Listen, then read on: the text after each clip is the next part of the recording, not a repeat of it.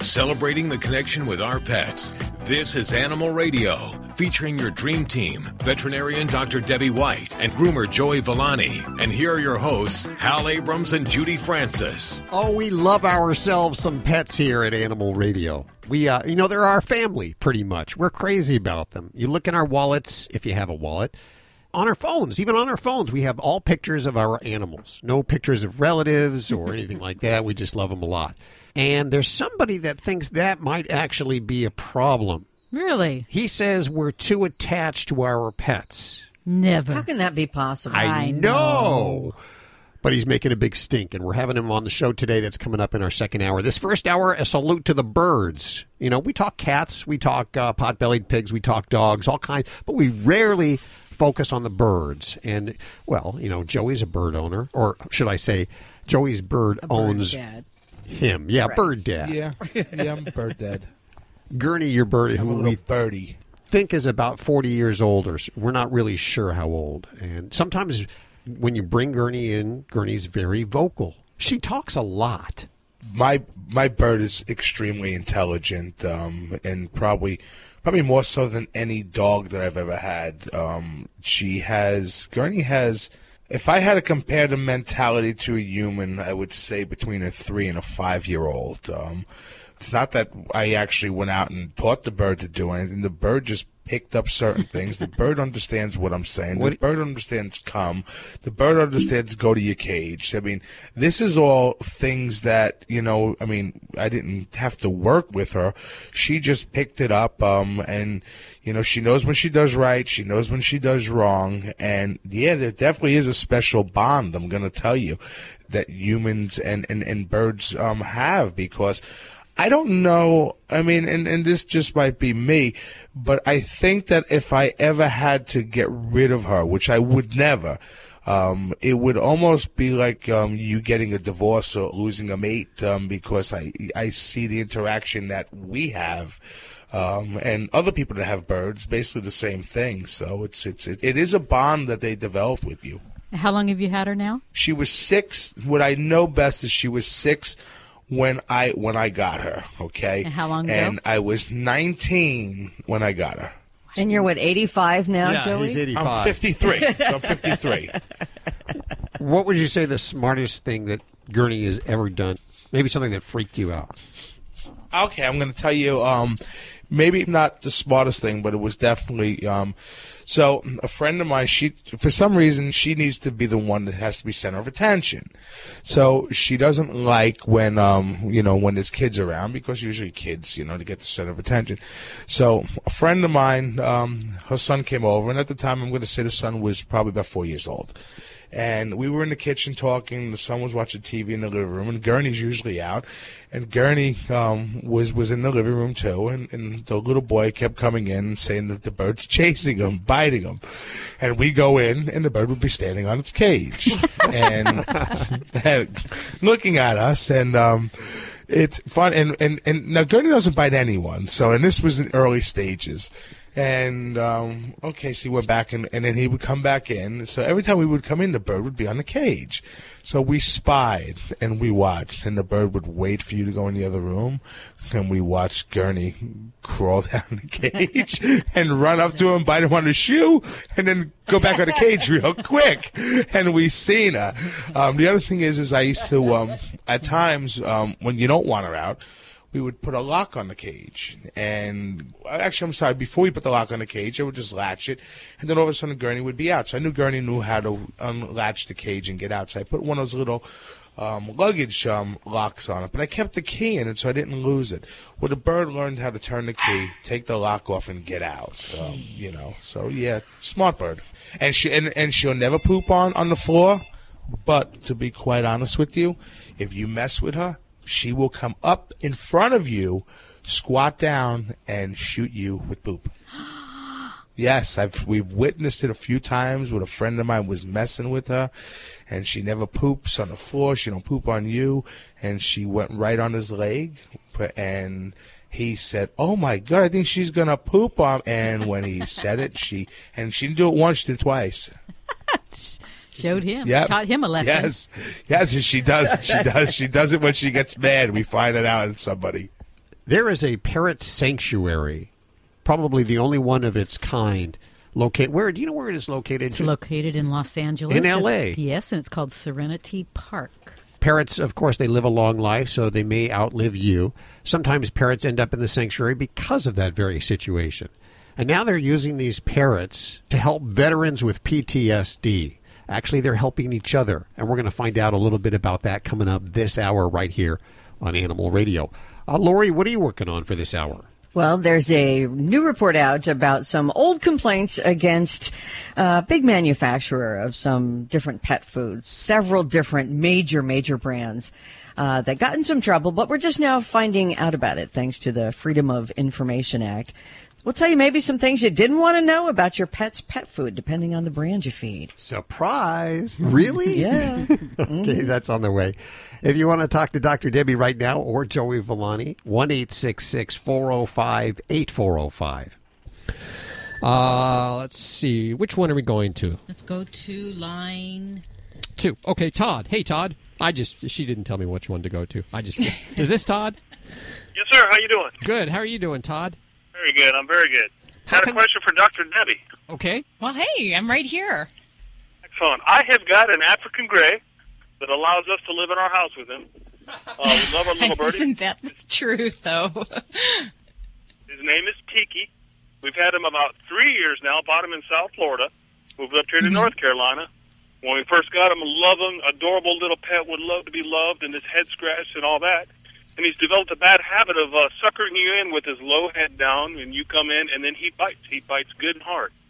And we can't get him through the nipping stage, and it's not just a nip, he draws blood. Yes. Oh, well, and this is a big problem. These guys are very clever, and like you said, he's permitting you to live in his home, so he is patterning your behavior to that of which he desires. Now, I have to ask you, do you guys handle him as far as does he sit on your shoulder? Do you have him out interacting, or is he more a bird you don't handle a whole lot? He's handled a lot. I wouldn't put him on my shoulder because I like my earlobes. But we do. We have a little tree branch that we have on wheels. I mean, he's part of the family. We've got many critters in our house. We have 2 dogs, 5 cats, a Euromastic, and an iguana. So he's a part of our family. He's right in the living room. He's part of everything. He's super intelligent, picks up wording and sounds. I can never tell if my phone's ringing or the front doorbell's going off because he likes to mess with us. He's super cool, and he could have such a super cool life if he was not drawing blood all the time. I get it. The big challenge here is that when birds do these kind of behaviors, especially when we have problem biting, we have to really kind of back up and look before this behavior happens. And you said that it kind of starts where he kind of looks cute and coy and drops his head down and wants a little petting. If that is what precedes most of these bite attempts, we need to actually kind of intervene and not give in to that behavior. He's doing that, sets up the pattern for you to get bit. We need to try to find something else to redirect his behavior so we don't continue this pattern. So really, it is a matter of kind of taking control of some of the basic commands when it comes to birds. And that's kind of going back to the basics of, perching, the up commands, the down commands, and having you be more in control of his world rather than the other way around. Now, if it's a matter of your fingers are going to get destroyed in the process and you're going to be having cuticles bleeding and fingernails coming off and things like that, we don't want that to happen. So we want you to be comfortable and we want you to feel confident as you're working with him. So if you're going to be asking him to come out of the cage or getting him up on your finger, we want you to be doing that comfortably. If you can't do that, then we use a perch as kind of a substitute. But when he does that little cute, coy little thing, the last thing you want to do is give in, scratch that head. And a lot of birds, these kind of cuddling behaviors, they're very much a pair bonding behavior. So that's what birds do in the wild when they're kind of got their mate. And that's a very sexual, a very bonding experience. So in some cases, that can actually be just a little bit too much. And we'll see these aggressive behaviors kind of become a displaced behavior in that situation. So I would say back off from any kind of cuddling and scratching with him and go back to the basics of the perching. He doesn't get the cuddling and scratching as much anymore because it often leads to bloodshed. And the little man is so intelligent that he will yell in my tone, Tiki, no, heartbeat right before he bites me because he knows that's what's coming next. Tiki, no. He's a pisser. And exactly. We love him. He'll be around forever, but I'm tired of bleeding. Exactly. And you got that because they are so smart and they understand there's something that's going to happen. This is what's going to happen. This is what I'm going to hear afterwards. So really we have to stop that pattern of he does that behavior. Do not give in to that. Give him something else to do. We want to give him some other behavior. And that's where giving the basic thing like the step up command is just so important to give him something else to do or to think about. And then also we use food as a reward. So we really want to make sure that if anything, we kind of keep the food a little bit to the side, use food as a treat and a reward when you're having these little training sessions. So I'm not saying starve him, but sometimes it's a great motivator. And if he doesn't have a full bowl of food ready for him, he might be more primed to work for those extra treats. I would like to hang out with somebody else had an African grade to watch their bird because either that's normal or mine's out of his mind because, A, he will walk backwards when he's on the floor. He will slam his head into the ground and looks like a dinosaur running. I mean, he's hilarious. They are great comedians, so that's the one thing. And they, they know that he's getting your attention. They're smart birds. We wish you the best of luck with that. Let us know how that turns out. 1-866-405-8405. This portion of Animal Radio is underwritten by Brilliant Pad. Tired of handling stinky puppy pads? The Brilliant Pad self-cleaning dog potty wraps and seals waste to keep your home clean and odor-free. Messy and smelly is replaced with clean and fresh. Do your pads do that? Their website's brilliantpad.com. And thanks, Brilliant Pad, for underwriting Animal Radio. You're listening to Animal Radio. Call the Dream Team now at 1-866-405-8405. Does your dog keep running out of your yard? Have an invisible fence that just doesn't work? You need a Pet Playgrounds dog fence. It's a physical fence that can be assembled by yourself or by one of our installers. The Dig Guard prevents dogs from digging under the fence. It's a strong yet flexible steel mesh system that moves. This stops dogs from climbing too. Thousands of customers have used a Pet Playgrounds dog fence to keep their dogs safe over the past 10 years. Order your fence at petplaygrounds.com and use the coupon code ANIMALRADIO to save 10% on any order that's 200 feet or more. Visit petplaygrounds.com and get your dog fence in 10 days or less. We'll ship it to your door in 10 days or less. Visit petplaygrounds.com for the best. Visit petplaygrounds.com and get your dog fence in 10 days or less. When Helen Brown ran away to New York City, she had no idea that a homeless cat with a punk rock haircut would teach her the true meaning of love. In the tradition of her best-selling memoir, Cleo, Helen Brown's Bono, The Amazing Story of a Rescue Cat Who Inspired a Community, is a heartwarming true story about a woman without an anchor and a homeless cat without much hope of finding a forever home in the city that never sleeps. Bono by Helen Brown is on sale now everywhere books are sold. Learn more at helenbrown.com. Hey, this is Big Ant from Rescue Inc. Remember, spay and neuter your animal, and abusers are losers. Now back to Animal Radio. This is Animal Radio. Yeah. You're listening to Animal Radio. Call the Dream Team now at 1-866-405-8405. In just a few minutes, we're going to find out how parrots are being used to help veterans with PTSD. The birds, huh? Birds Yeah. are helping them, huh? Really, it's a thing, believe it or not. That's great. Not everyone's a dog person. I know. Yeah. But birds? Who would have thought, right? That's surprising. Details on the way in just a few minutes. What are you working on for the bottom of this hour, Miss Brooks? Keeping my dogs under control. But also, sometimes there are genetic abnormalities that happen in life. And when, we get like albinos, wild animals like the albino moose and deer and stuff that are out there, it's just such an amazing thing. But sometimes they end up as, like hunted animals because everybody wants to capture them.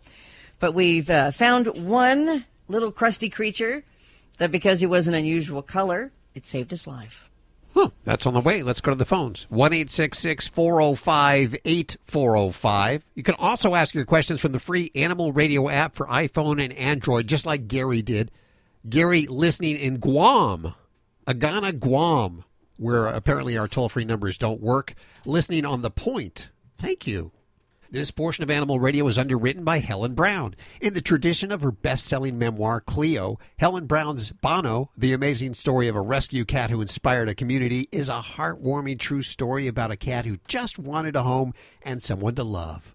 Her website's helenbrown.com. And thanks, Helen Brown, for underwriting Animal Radio. Hey, Audrey, how you doing? Great. How are you doing? Good. Where are you today? Tucson, Arizona. Tucson, lovely Tucson, Arizona. You're on with Dr. Debbie. Hi. Hi there. I have probably a silly question. I have been told that the smaller parrots have a mentality of about a 2-year-old and the larger ones of about a 5-year-old. Well, I go out of town on drive-in on Saturday, and I usually take my sun conure, small parrot, with me. And if I don't take her on Saturday, well, when I come home, she screams at me, and it's different than through the week. I work nights, so I'm there in the daytime, but occasionally I work in the daytime also through the week. And when I come home, if I work in the daytime through the week, she's just thrilled to see me and want to kiss me, and she's all excited. But on Saturday, it's like she's mad at me and screams at me. Is there possible that she knows? Now, of course, she doesn't know it's Saturday, but is it possible that she knows at so many days or whatever that she goes with me, and if I don't take her, she's mad at me? No, I want to clarify. She's mad. She's behaving this way before you leave her, or after a span of time when you've not been with her? Oh, when I come home on Saturday afternoon, if I'm not able to take her with me. Okay. When I drive about 300 miles. Okay. Well, you know, birds, and this will get a little sticky here, this conversation, because there's a lot of people that would argue that animals have the same feelings we do. But I would say that for definite, what she's doing is she has a pattern of learned behavior. And she may not know it's Saturday, but she knows that she's not as happy when you're not with her and she's not with you. So she may demonstrate some of that. I don't know if I could call it pouting or, those type of human words. But, if she doesn't have the same social stimulation, she doesn't have the same activity or mental stimulation, she might be acting funny. And, does she have feelings? Is she telling you that she's ticked off? That is the argument that animal behaviorists, pet owners would probably bonk heads on, because you ask any pet owner and they'll say that their pet feels the same feelings that we do. And I'd have to agree on that to some point. But the big question is, does she really understand what she's doing and trying to get even with you? I don't know about that. That's a tough call. Well, she doesn't actually talk, even though she's capable of it, but I understand her body language quite well. And I can even tell people what she wants, and then when she does it, they're amazed. How'd you do that? Well, I understand her body language and what she's wanting. Absolutely. It's just like a mom and their, infant child. You kind of learn what kind of triggers there are. And, I, to some degree, I think she's probably working you, just to make you feel bad. But, the humans in the household have to set the pattern of behavior and the rules. And, that's why that we are the humans. Well, someone said I have a perpetual 2-year-old for 30 years. Yeah. Absolutely. Well, most animals are that way. That's the way we look at our dog, who's pretty smart, almost a two-year-old level, and that's like an 18-year commitment that we've made to her. So join us. But the birds, actually, they live for years and years and years and years and years. How long do parrots live? Well, a lot of parrots will live, 70, 80 years. Sun conures are a smaller parrot. And if anyone doesn't know what they look like, they're gorgeous they look like basically a sunrise, a lovely orange color with lots of vibrant yellows and so forth. So very wonderful little birds. She has navy blue, hunter green, and then lots of yellow and orange. Mm-hmm. And I have been above her when she's flown, and it's gorgeous to see those colors blend together as she flies. Oh, she sounds like an absolutely lovely parrot there. Please give her a big old kiss. If you do that with parrots, I know you with dogs and everything, but if you do that, give a big old kiss from all of us here at Animal Radio, okay? When I walk home, she'll be when I kiss. She'll kiss and kiss and kiss me when I go home. Okay. Take care of yourself. Thanks for calling today, Audrey. Thank you.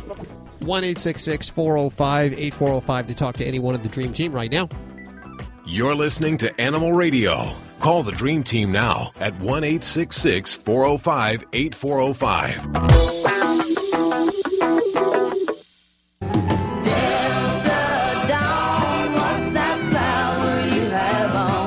Hi, this is Tanya Tucker on Animal Radio. Love those pets.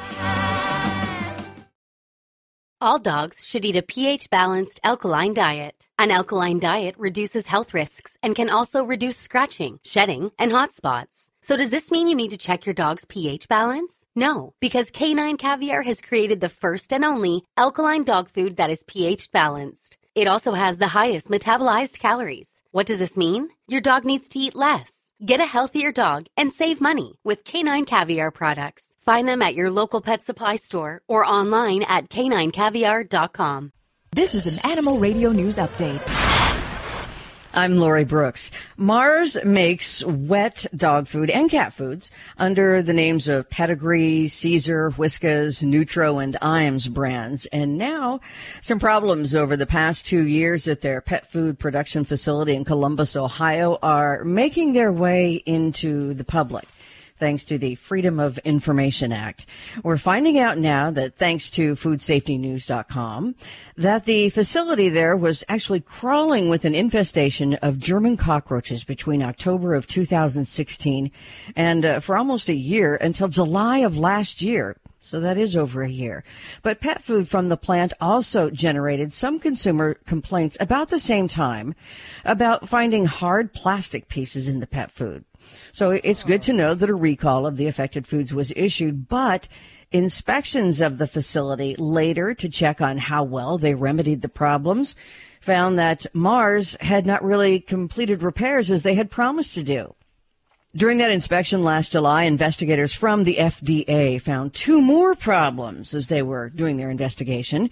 One of those problems having to do with how raw ingredients were handled at the facility, and another found that the plant had actually failed to take the effective measures that were needed against contamination of pet food by pests. Creepy pests. That report specifically showed employees at the Mars facility had reported birds, beetles, even maggots in areas where raw ingredients were stored and handled. So wouldn't you think that once these problems were found by inspectors that companies would be just eager to fix the problems and get a clean record again? But apparently that is not always the case. In this report of how Mars dealt with follow-up inspections, FDA investigators reported that Mars officials refusing to cooperate on a couple of different things during the course of their inspection, including refusal to permit any pictures to be taken, which, I mean, you would think if you're being investigated by the FDA, a government agency, that they would have to submit to that. But also, Mars had refused to provide any photocopies of consumer complaints to them or their pest control records. But finally, the investigation triggered by that initial recall from starting in June of 2016 is now closed. But it sometimes takes a village to get it done. And in a somewhat related story, Mars has released a food, and this is for real. This is not a joke here. Mars has released a food that is made up of crickets because they say it's high in protein. Yeah. For humans? No, for dogs. Oh. It's a pet food. So maybe they're just trying to work all the angles there. You know what I mean? Hey, they might be free. Who knows? Funny. It's funny how a company that's that large, you would think that they would want to pioneer this and have the best. And I know it comes down to dollars and cents, but still, it doesn't matter. I mean, we're talking about pets now, which is part of our family.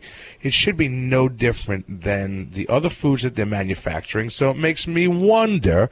How about the food that we're eating that's coming from them? Oh my gosh, Joey! Now it just raises a red flag. I thought exactly, word for word, what you just said, verbatim. What are we eating that we're not hearing about? But how dare they even do that to our pets? Yeah, and it's too bad that they, like Mars owns so many of these pet brands' names. So you think you're feeding, if you're feeding them Pedigree and then you change it to another brand, it still could be Mars, and it still could be made in horrible facilities like that. But don't get me started. Okay, go on. I'm sorry. Okay, in like some Mars cases, bars. a genetic abnormality can produce something amazing. But it's usually a bad thing when that leads to an unusually colored animal that's out in the wild, because it just makes that animal stand out and become very easy prey for another animal or for a trophy hunter. But in the case of one Canadian lobster, rare pigmentation led to its reprieve from death row. This lobster was bright orange. It came in from Nova Scotia as part of a shipment of lobsters of the usual, the kind of gray, greenish brown color. But workers who saw it at this store where it had arrived, this store usually sells about 200,000 lobsters a year. So they've seen a lot of lobsters. They knew they had a very rare specimen on their hand when they saw it.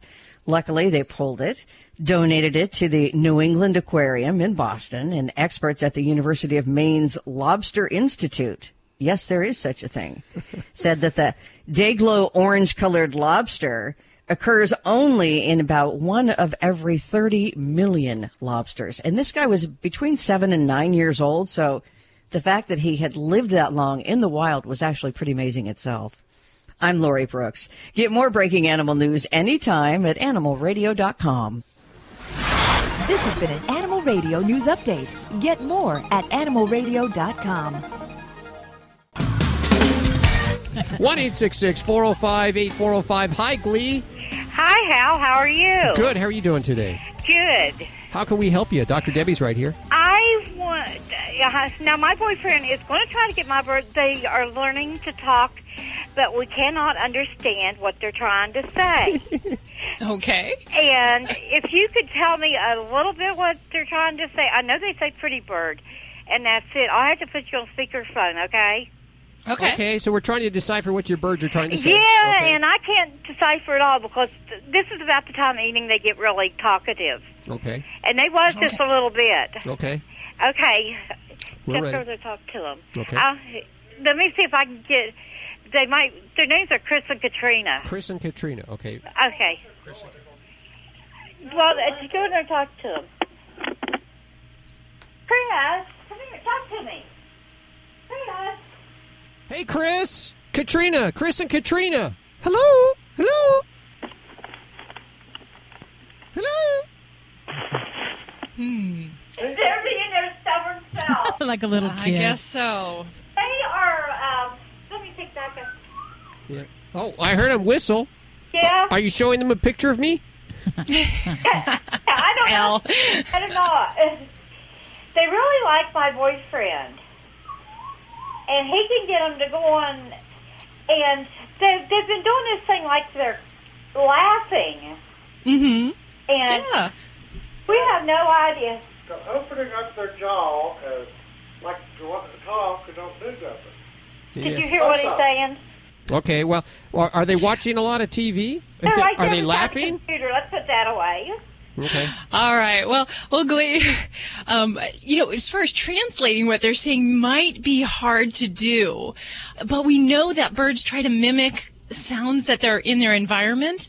So, especially if we're teaching a bird to talk, we try to find sounds that are appealing to them. So, there's probably something either in your voice or in your boyfriend's voice, in different words that have been said that they've heard that they will try to repeat. Now, it becomes a little challenging. I'm assuming these two birds are together? Yeah. And he Okay. don't really like her too well either. Who doesn't like her? Chris doesn't really like Katrina that well because he will pick at her. Oh. Well, they don't get along. Okay, huh? well, that happens, For birds to be good talkers, a lot of times we have better success when a bird is housed alone.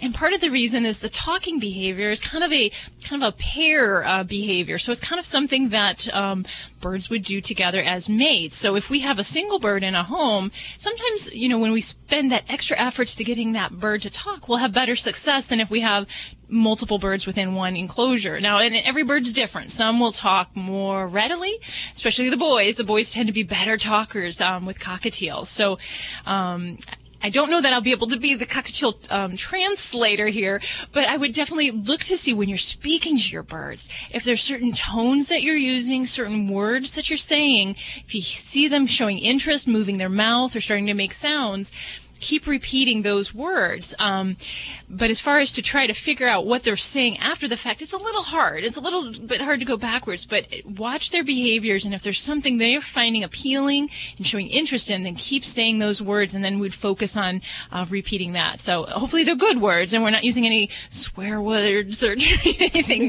bad in that way. Thank you for your call, Glee. After it gets dark, more so than any time. Oh, well, sure. Yeah.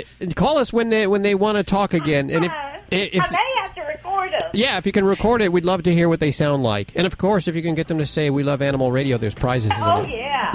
Oh, we'd be all over that. Yes. Thanks for your call, Glee. 1-866-405-8405. This portion of Animal Radio is underwritten by Pet Playgrounds. Pet Playgrounds makes physical, non-electric, do-it-yourself fence dog kits. Not electric fences, and they offer professional installation services nationwide.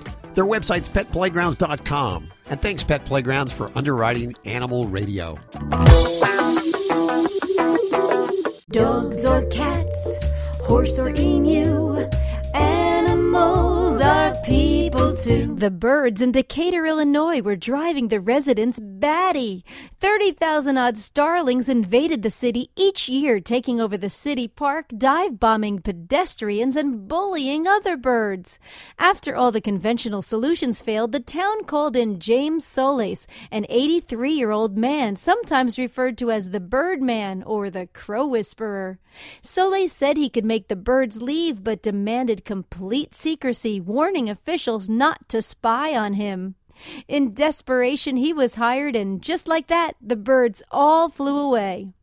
The residents of Decatur don't know how he persuaded the birds to leave. They're just glad he did it. I'm Britt Savage for Animal Radio. Animals are people too. Animal Radio.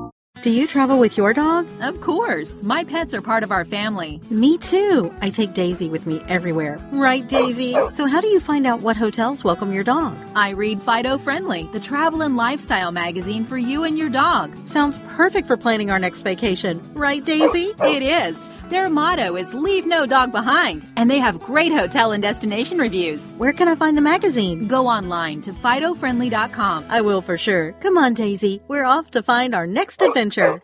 You're listening to Animal Radio. If you missed any part of today's show, visit us at animalradio.com or download the Animal Radio app for iPhone and Android.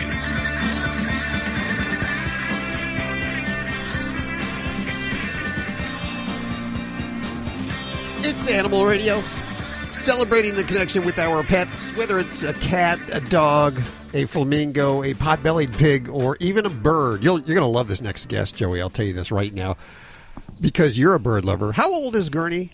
You know, I keep estimating. I'm not sure, but she's in her 40s. Let's put it that way. Wow. Yeah, and she probably will outlive you. And she has, I got to admit, she's a little sarcastic at times. Do you teach her to be like that? What makes you think that I would do that? I don't know. Maybe she's just hanging around you a lot, and that I'm just making that suggestion there. I'm wondering how she became so salty for a bird. Yeah, she's just a salty bird. You're going to love our next guest. Dr. Lauren Lindner is joining us. Doctor, how are you doing today? I'm doing well. How are you? Very good. Are you a bird owner, or should I say, does a bird own you? A bird definitely owns me. In fact, more than one bird. Now, you use birds as therapy for, in particular, PTSD sufferers. Who would have thunk, huh? I know. Yes, indeed. I didn't put it together until one day I'm sitting there trying to do group therapy with this menagerie of veterans who are sitting with their arms crossed, not wanting anything to do with me. And one of my birds who I brought to the therapy room, just really as a convenience because I had nowhere else to put her, climbs down and climbs up one of the veterans' legs and says, "Hello, I love you." Oh. And that got in a lot better than I did. Well, that was a happy accident. It was a very happy accident, and it led to many more, which I'm very grateful for, and so are the parrots and the veterans of Serenity Park. What is Serenity Park? That's the name I gave to the parrot sanctuary I started, the only one of its kind, on the grounds of the West Los Angeles Veterans Hospital. And I was a clinical director of a program for homeless veterans at the time and thought that the parrots might be a good diversion. Little did I know they were going to be part of my armamentarium for treating the veterans with PTSD. Now, a sanctuary for parrots, and you say the only one of its kind, probably. Where do these parrots come from? There is no lack of parrots in need of homes. There's an estimated 30 to 60 million parrots in the United States. They're the third most commonly kept companion animal. And most of them, like you said earlier in the show, will outlive their family members. So where do they go? Most people don't want to inherit a bird and have to deal with the mess and the screaming and the biting. And they want to travel, or they have young children, or they have myriad other reasons why they can't keep a bird for its long lifetime. And we get calls every single day, emails, texts from people who want to relinquish their parrots. Unfortunately, we're full at this point, and there are many other sanctuaries in the country, and they're close to full as well. How many birds do you have at your sanctuary? Right now we have 42. We would be very able to build more enclosures, but of course that costs money, and it's difficult now with the cost of steel and labor. Really, we use the veterans to do everything from the animal husbandry to caring for the parrots to learning the vet tech skills necessary to provide medications when needed. And we also use them for the construction of the sanctuary, the aviaries, the large flights that enable the parrots to live a little bit more of a natural life than they do in the small cages they're usually kept in. Is that part of their therapy? That is indeed. I call it the 4 Fs, meaning flight, forage, flocking, and mating. And I believe that all parrots need that. They need to be able to fly. They need to be able. You got it. Wait, we're all realizing that was only 3 Fs. It takes a moment. But they need all of those things, and they need to be with other members of their own species, just like we do. We're all social animals, very, very much a flock creature, and they depend on having other animals of their own kind to thrive and to have quality of life. Well, this is great how the birds are helping the veterans, and the veterans are helping the birds. It's a very synergistic relationship. What do people normally think? I get lots of double takes, and those who know, like your Gurney's owner there, they know that the birds really do interact, and they establish deep and lasting relationships because they, most of the time, mate for life if humans allow them to. And they really form very solid relationships, and that's part of the healing process for the veterans who have been estranged from society after they've returned from military service, and they don't feel like they have a place anywhere that they fit in again. And being of service to the parrots is really important to them, and the parrots thrive on that kind of attention and really love that interaction. And people don't realize how much birds really do indeed enjoy a healthy relationship with humans, and are extremely intelligent. I'd say equally so to most primates and marine mammals. We have 10 copies of your book to give away. It's called Birds of a Feather. What's in the book? Tell us about it. Well, I love that you're giving books away, and I really relish the fact that people will read this and learn about the plight of parrots, first of all, because most people don't even know. They know about going to adopt a dog and a cat at a shelter, and they know about puppy mills, but there are also birdie mills where conditions are just dreadful for these poor parrots and their young. And they'll also learn about the veterans who are suffering from PTSD and are having a hard time adjusting to civilian life and fitting into society, and how the two of them together, these sort of birds of a feather, are relating and healing each other in ways that are really quite extraordinary. If you're not lucky enough to get on through, you can head on over to Amazon or go to our website at animalradio.pet and hit the As Heard On Animal Radio button over there, and you'll see Birds of a Feather by our author, Dr. Lauren Linder, joining us. Thank you so much for visiting. It was my pleasure.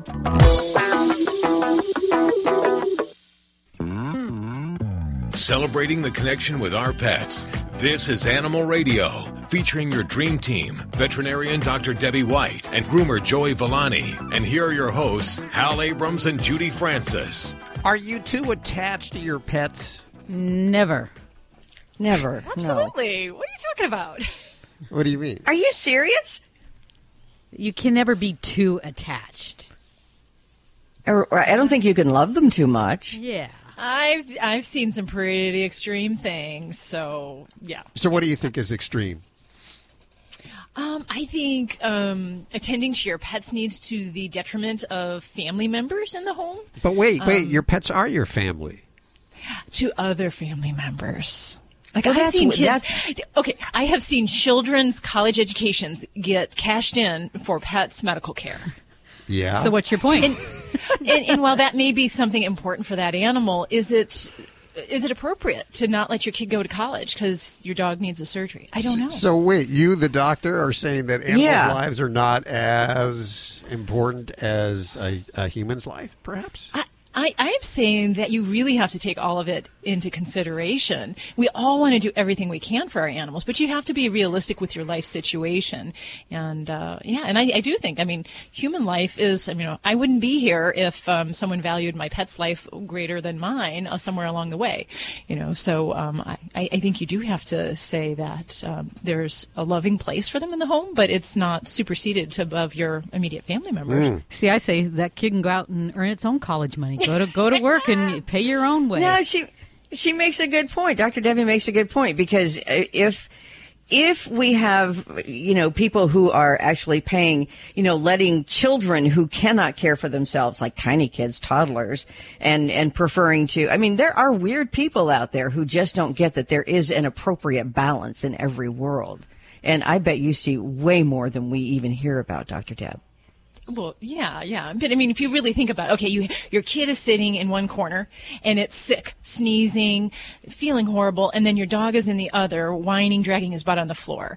If you left that crying, snotty-nosed baby to go take your dog to the vet, would you be judged by the moral authority and saying that's Yes. the wrong choice? It's not me for me to say, but just a question. You know who agrees with you is Clay Rutledge, and he's an author. He's a psychological scientist, a consultant, a contributor for the National Review, and he thinks exactly like you do, pretty close, and he's going to be joining us this hour. He says, yeah, we're too attached to our pets. So get ready for this guy just around the corner right here on Is he one of those people who's angry at pet people? I don't know. We're going to find out. We'll find out. It's coming up in just a few minutes. What are you working on for this hour? Well, there's some new medical things going on in China where they've experienced some viruses that have spread from pigs to dogs. And it's possible that in the future they're keeping an eye on these to see if because they do think it's possible that they could go from pet dogs to people. Really? You mean the flu virus can go to humans from It dogs? depends on the virus, and there's a lot of research and studying going on, but I'll tell you more about it. Okay, if you hang around. I'm going to hang around for that. I'll be listening anyway because I want to talk to this Clay Rutledge guy, and he's right after you coming up. But first, your phone calls, 1-866-405-8405. Let's head to Frank. Hey, Frank, how are you doing? All right. How you doing today? Thank you for waiting. We know you were on the phone for a little time waiting there, and we appreciate that. And that you didn't hang up, because it would be a real drag if I just came to you right now and it was like a dial tone. Yeah, it would. So, Frank, what's going on? Where are you calling from today? Azusa, California. Where in California? Azusa. Azusa, like in the Los Angeles area. Yes, sir. Well, thank you for listening down there in L.A. So what's going on with your animals? Well, we have a pit bull.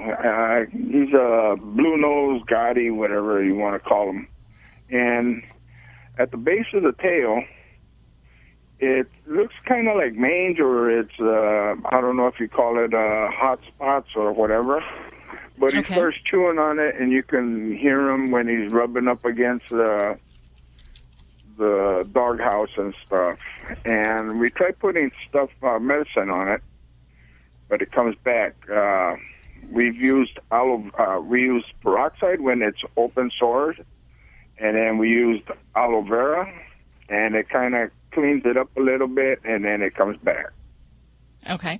And on the skin in the area, what does it look like? Can you describe what it looks like to me? Is there hair? Are there sores? Well, he starts chewing on it and scratching. The hair is like disappearing. Because pit bulls they're real short hair. Mm-hmm. Well, it starts looking like like the hair's falling off, but I guess it's him chewing or scratching and stuff. Okay. And then, I was just going to say, is the skin discolored in any way, or are there scabs on the area? Yeah, a little bit of scabs, raw. Okay. All right. Well, I'm going to tell you that for a dog to have an itchy spot at the tail base area, the two big things that come to mind are going to be parasites, and it's going to be allergies as the second thing. Those two things would be what I really focus my efforts on. So even if you're doing really good vigilant flea control, fleas are one of the number one things that we can see a dog focused on the tail base area. So for me, that's something I will attack with a lot of different methods. Now, there's also some microscopic parasites or mites, specifically the scabies mite, which can be very itchy and do like that particular area on the body. So there's some things that we can do, and certainly if you see your vet, they can do some skin tests and evaluate your pet for that. For me, if I have a pet that I'm suspicious of one or two of those things, I'll often, even if I don't get the benefit of tests, I'll try some things that might make the pet better and are geared towards treating those two conditions. And one would be that I would use a topical flea product along with an oral flea medication, and that's a way to kill those fleas effectively for the various different life cycles. The other thing I will do is mites. Mites are microscopic, so you can't see them. You don't know they're there unless your vet can pick them up on a skin test. But there is a medication, one called selamectin, that I'll often use, and we can use this product topically, and I use it every 2 weeks for pets with Sarcoptes mites, and it's very effective to kill those critters. So if you got a pet that's itching, particularly in this area, and they're not getting better, it's well worth doing that every 2 weeks for about 3 treatments. That's called selamectin. So that would be something I would certainly recommend to see your veterinarian about, because that can definitely make a big difference. So if we're dealing with more like an allergy in that area, we're looking at anything in the environment, anything that's pollens in the yard, in your neighbor's yard, foods that your dog eats can cause allergic responses in the dog's skin. So that's another whole kind of topic of conversation, how we can relieve a pet with that. But often I'll use some antihistamines that have a component that help with some anxiety that kind of comes along with the itch. So say a pet with really bad flea allergy, dermatitis, or really bad allergies is scratching, chewing themselves, and they're miserable.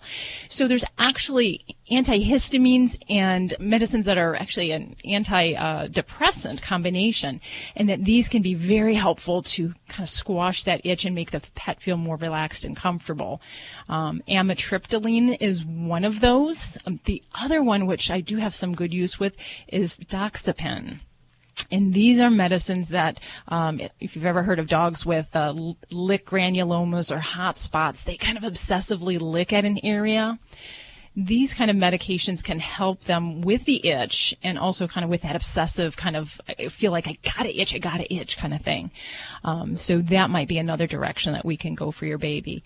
And certainly I don't want him to be rubbing it on the doghouse. We got to do something to get this kid some relief there. So I like the idea of aloe vera topical. It's a nice soothing thing, very natural. I'm not opposed to that, but I do think we need to get into the nitty gritty and look at some of these parasites and get your baby to stop itching there. Now, I wanted to ask: is your dog neutered or is he intact?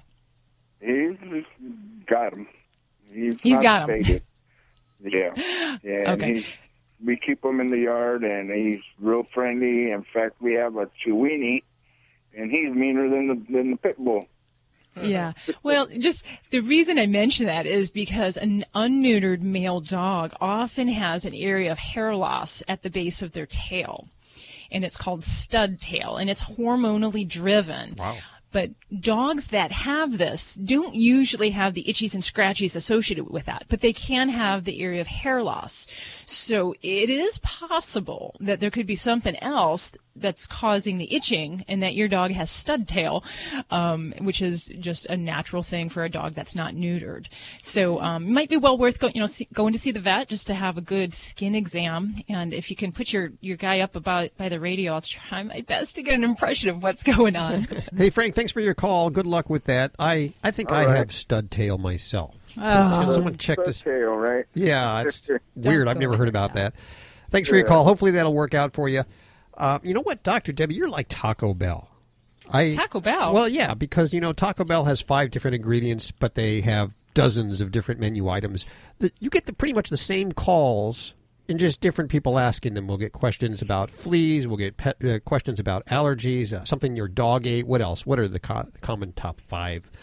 Nutrition is always a really big thing. But, I look forward to those kind of wacky, weird ones that come out of nowhere. Yep. Like the caller that I often get, sometimes at the Well, clinic the bird where someone guy? will call. What about the bird? The birds, yeah. But, I get calls like, my dogs are stuck together. Yep. The male is bred the female and they're stuck together. Those are kind of fun calls. I don't mind some really wacky things out there. You see it all. Yep. This scrumptious serving of Animal Radio is brought to you by the grain-free Red Barn Naturals canned food for dogs and cats. Where'd that Southern twang come from? Always made in the USA with natural, functional ingredients that support your pet's optimal health. Their website's redbarninc.com. And thanks, Red Barn, for underwriting Animal Radio. Coming up, the guy that says we're way too attached to our animals. Stick around. You're listening to Animal Radio. Call the Dream Team now at 1-866-405-8405. Hi, this is Betty White. All us animal lovers love Animal Radio. Please help every way you can to make life better for our animals, like the Morris Animal Foundation does.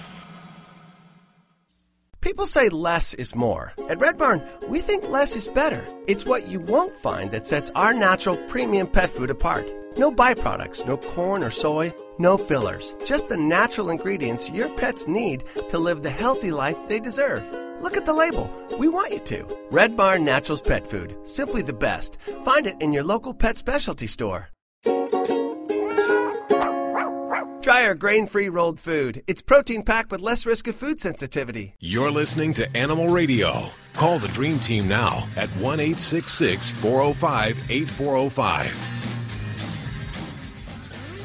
Apparently, we've started a controversy here at Animal Radio.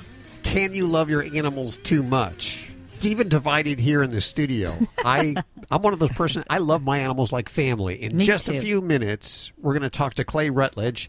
He's an author and he's a psychological scientist. And he says that we're loving our pets way too much. I don't get that, but I mean, I think we're all pretty normal and pretty rational, so I think we're doing it right. Maybe there's just a few people that do, but not us. You know what? I think there's a lot of protesting going on, and I can't say because, I have a closet of costumes, jackets, sweaters, shoes for my dogs.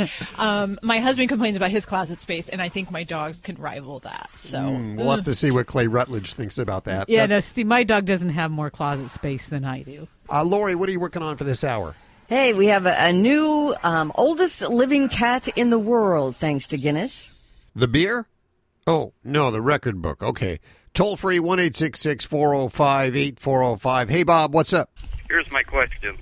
We have a Yorkie puppy who weighs right at a pound. And when we took her to the vet, the first vet said she's too small to give Sentinel, heartworm, and flea tab. Mm-hmm. And then we went to a second vet who said, no, you can go ahead and give her one because you just have to break it in half. And he gave me an 11 to 25-pound tab. Okay. Which still seems like too much. So I called Sentinel on their 800 number, and they said that they don't recommend it for any dog less than 2 pounds. Yeah. So the question is, what kind of flea treatment? I want to get her on some kind of a heartworm regimen, and I also would like to get her on some kind of a flea regimen. Right. Absolutely. And is she the only dog you have? She's the only dog, yes. And up to right now, have they used regular deworming products on her for other purposes, as far as for the intestinal worms? They've hopefully dewormed her in those respects. Right. Yeah, we used a couple different pills. One was a pill and one was kind of a liquid. But neither one of those, one was for some kind of worms. The other was for some kind of parasite. Couldn't think of the word. So, okay, yeah. So, but again, I'm back to, when can you do something for fleas, and what can you do? Right now, we use Dawn detergent, which actually good old Dawn. Yeah, well, actually it works. But I hate to give her a bath every week, but that's what we're doing.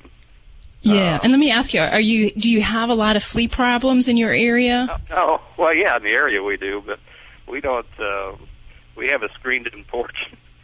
We take her out there, and she has a little puppy pad that we're using to get her house broken, so she doesn't. So she's probably not one of those dogs that spends a lot of time outdoors roaming the great yonder. 0 time outdoors.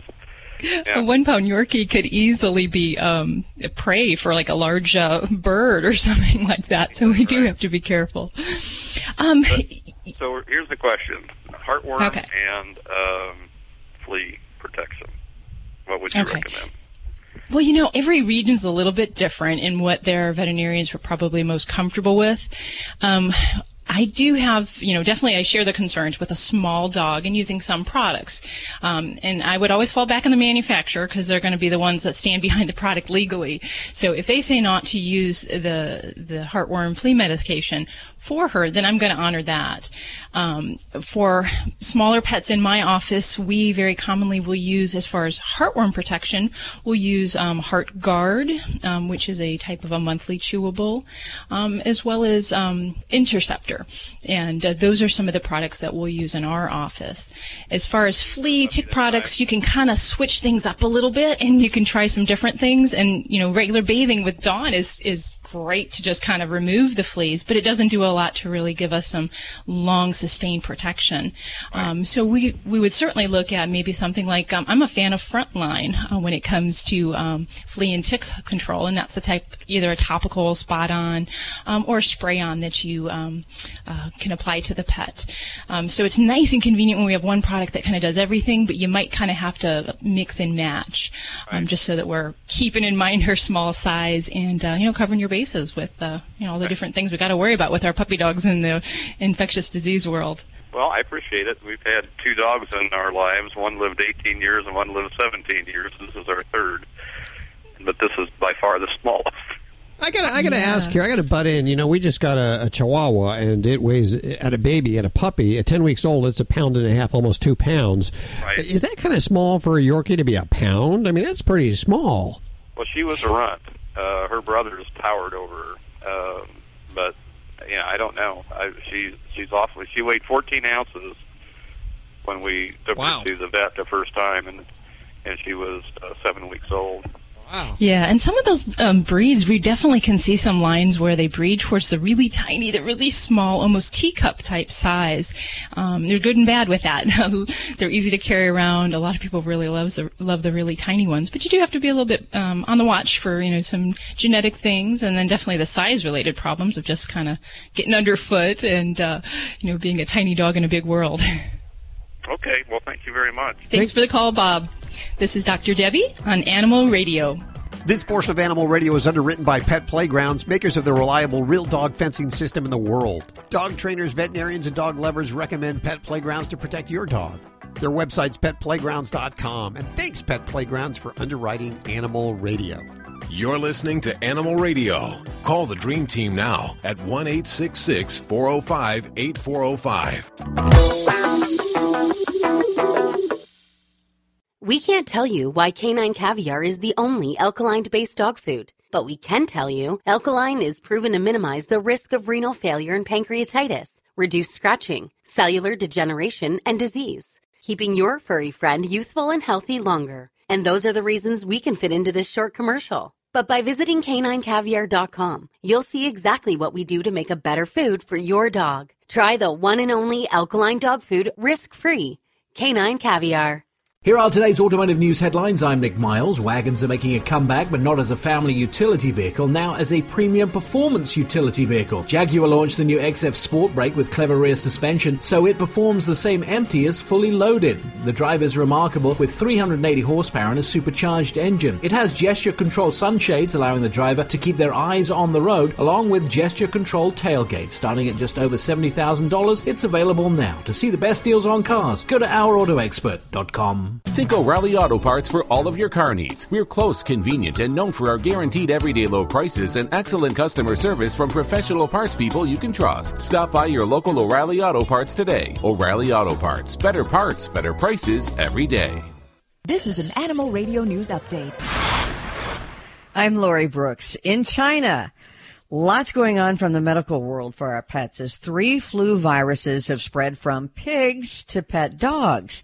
And experts there believe that these viruses pose a potential risk to humans eventually, but right now they are mainly associated with dog shelters due to the overcrowded conditions there. However, researchers who are studying these viruses and keeping tabs on them say that it is probable that in the near future, these viruses will also be detected in many of our pet dogs. Canine influenza viruses are not generally transmitted from dogs to humans. We know that. So there is really no reason to be worried at this time, according to the lead researcher on this project, who says that if the diversity of dog flu viruses continues to expand, however, it's going to be a different story. It could become more prevalent in dogs, and that could become a possible source of a flu pandemic. A pet monkey that escaped from its owner's truck went ape on the property of a Home Depot parking lot, and the worker there recently, this was in Florida, it was a domesticated spider monkey, so one of those little ones. Its name was Spanky, but it went wild in the parking lot after it somehow got loose from the truck, and it did have a leash on. And then one of the women who was working for Home Depot was trying to get this spider monkey and help to capture it, to get it back to its owner. And so she quietly got the monkey's leash when it crawled up on her back. And, I mean, if you're not animal friendly, that might be kind of scary, but it bit her twice. And then when Spanky climbed down off of the woman's back, she got a hold of the leash again. She wasn't going to give up. And she walked this tiny monkey to the front door of the store to look for the owner. And then when the sliding glass doors open, how they do, that kind of freaks out some pets. And it did. The monkey got scared, bit her on the arm and on the hand. And it wasn't even the monkey's first visit to the store. The owner said that the monkey has usually done really well and loves the Home Depot store. They even made her an apron once. Oh, that is weird. That is bizarre. Where did this happen again? Florida. Yeah, Okokochi, excuse me if you live in Florida. A British cat has been given the title of the oldest living cat in the world. Hal, I'm doing the story for you because you are the cat guy.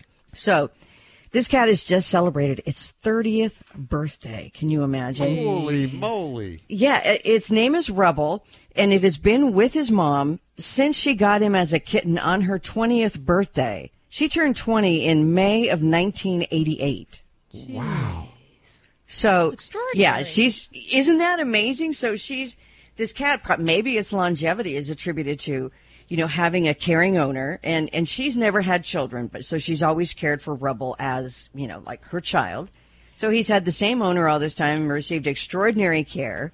He does have a blood pressure problem right now, but is doing really well. They've been inseparable all this time.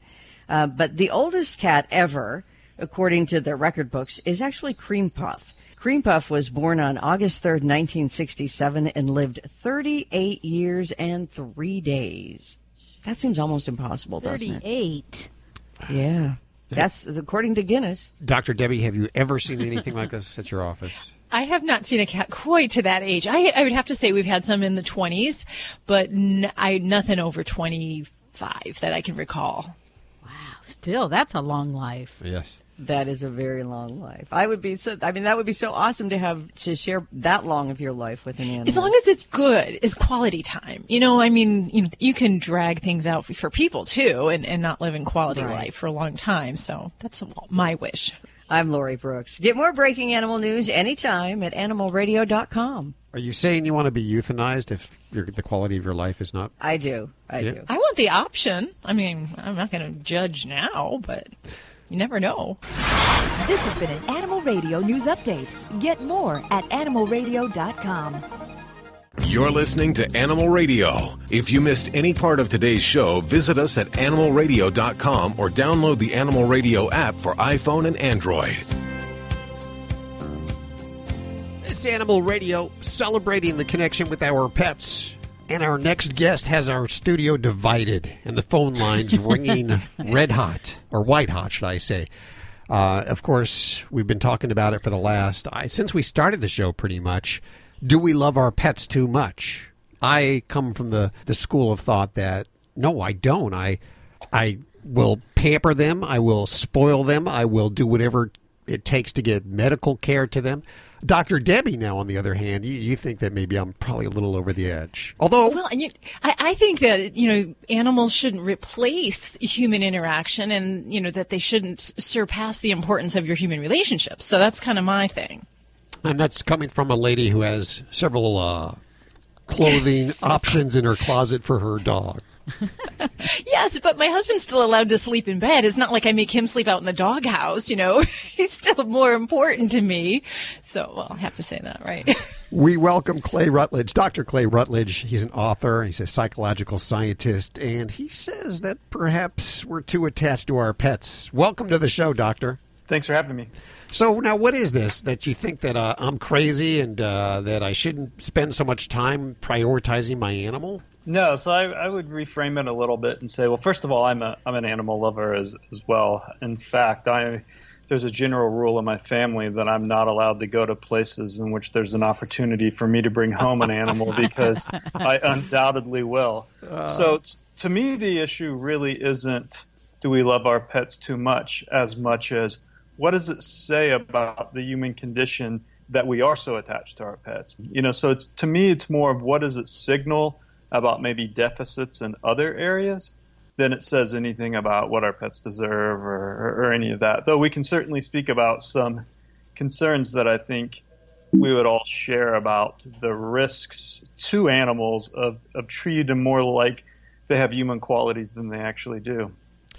Well, I'm a baby boomer, just on the tail end of it, the real tail end of it. When I was a kid, the dog was in the backyard. He was in a doghouse. He was never allowed inside. Now, of course, it's a completely different story. The dog sleeps in bed with me, and I will wake up with a backache because I've maneuvered my way around just to find a comfortable position, not to upset him. Millennials, and I see that the millennials now, instead of having families, are bringing pets in as their children. Yes. Well, so there's a lot of debate as to why that is the case. Issues ranging from the economic costs associated with children to people being too busy. But there is some interesting research relating issues like loneliness to pet ownership and also trends related to the delaying of marriage and having children. And these things seem to correspond with increased pet ownership, and not just people having pets, but the more there's this term in psychology called anthropomorphism, which is when you treat things or animals that aren't humans as if they have human cognitive qualities. And so we're seeing more of this. I've seen people, maybe you as well, I've seen people walking down trails with their dogs and baby strollers when presumably assuming their dogs aren't, injured in any way, it would be better for them to be walking. I've seen people trying to feed their dogs human food. That's not necessarily best for their nutritional needs. I saw this really insane story, I think it was on Slate, of this trend for millennial hipsters to not vaccinate their dogs, which speaks to two different crazy beliefs, which is one, they believe in the false idea of the vaccinations cause autism, and two, they think that their dogs can get autism. And so there's these kinds of trends that I don't think it's just necessarily bad, shows that some kind of bad state that we're in as a social species, but also there's some real risk to animals. There's some real risk to neglect and abuse and of treating animals not like animals, but like they're fully part of the human species. Where do you draw the line? And I know it's not a line that's easy to see, but where do you draw the line between being over the top with your pet and just being a regular pet owner?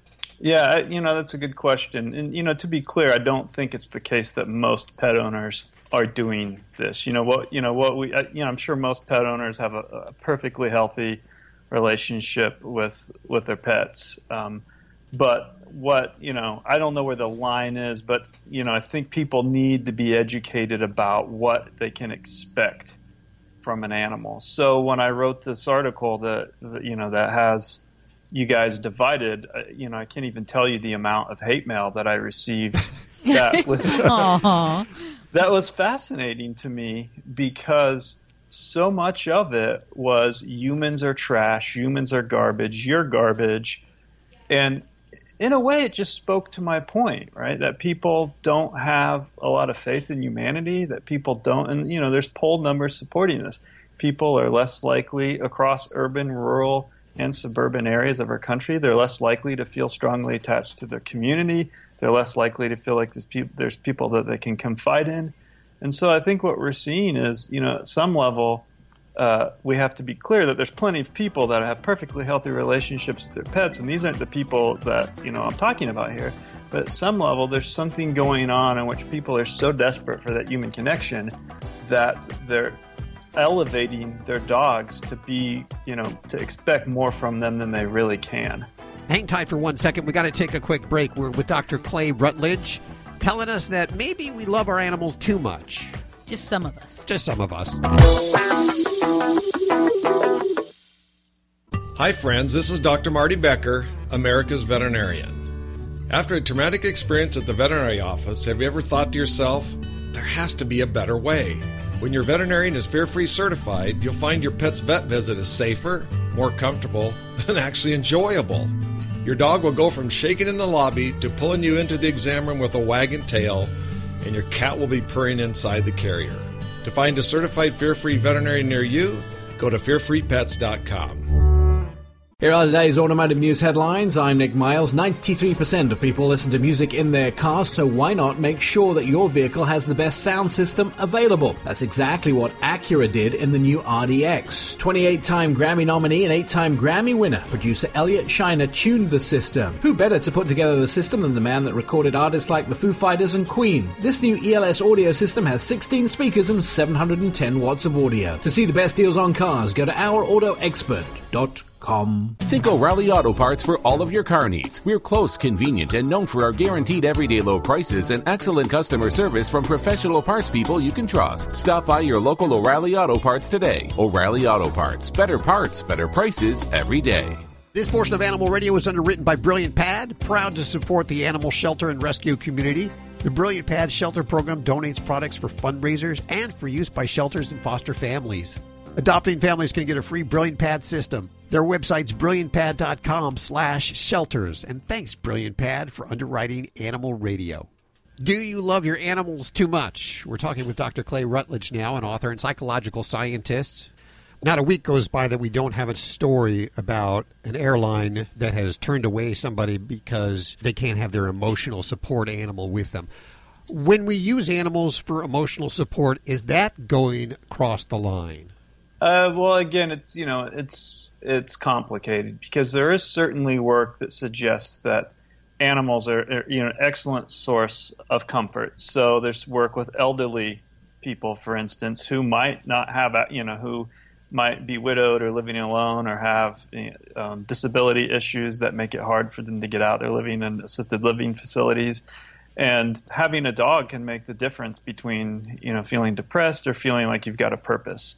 And so I do think it's certainly the case that animals, and anyone who is an animal owner or an animal lover will say that pets are just comforting, and so that's fine. But that's a different issue than whether or not they have a scientifically established clinical effectiveness. And there just really isn't much evidence for that you need to take an emotional support animal with you in order to be psychologically functional.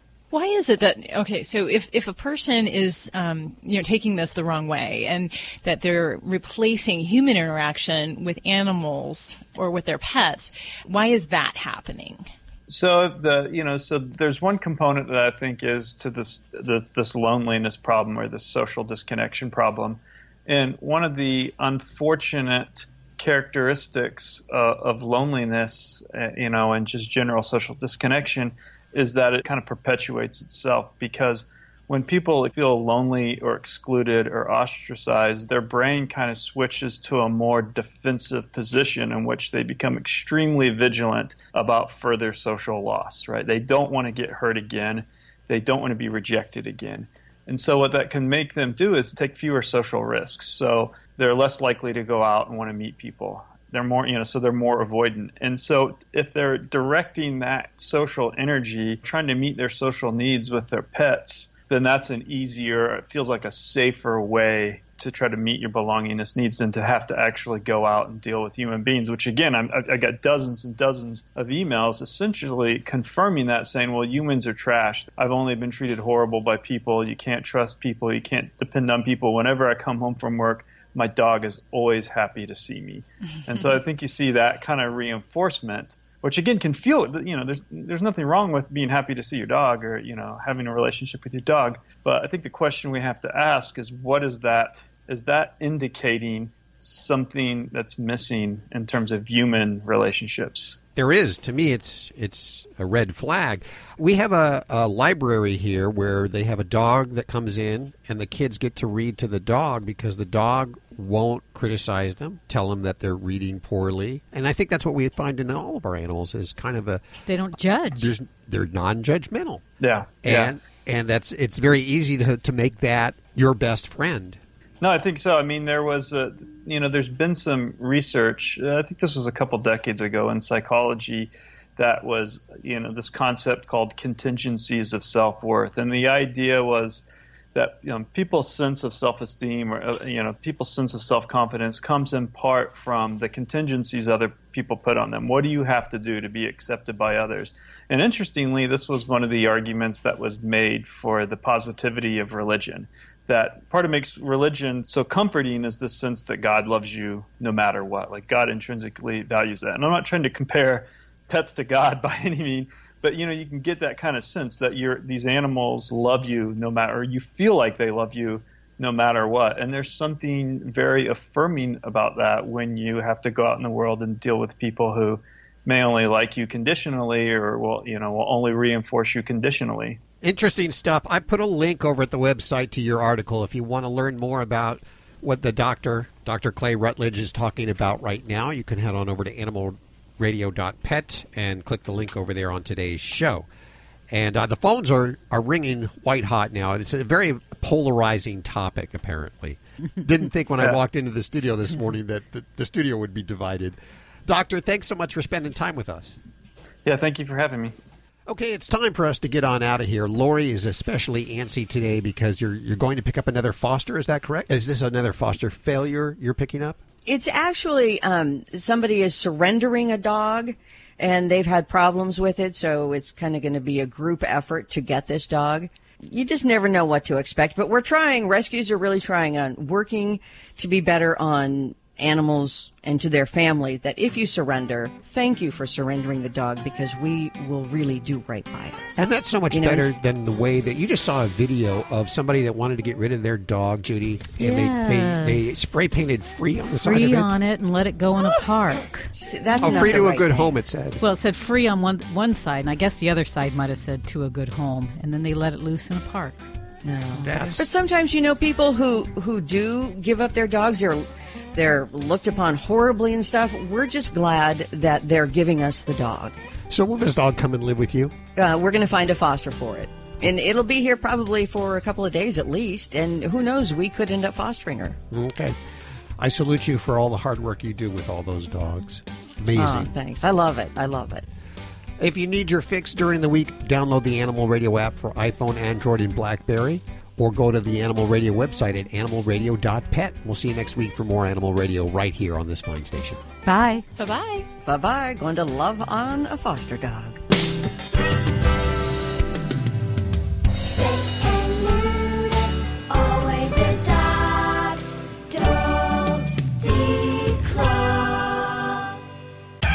is Animal Radio Network.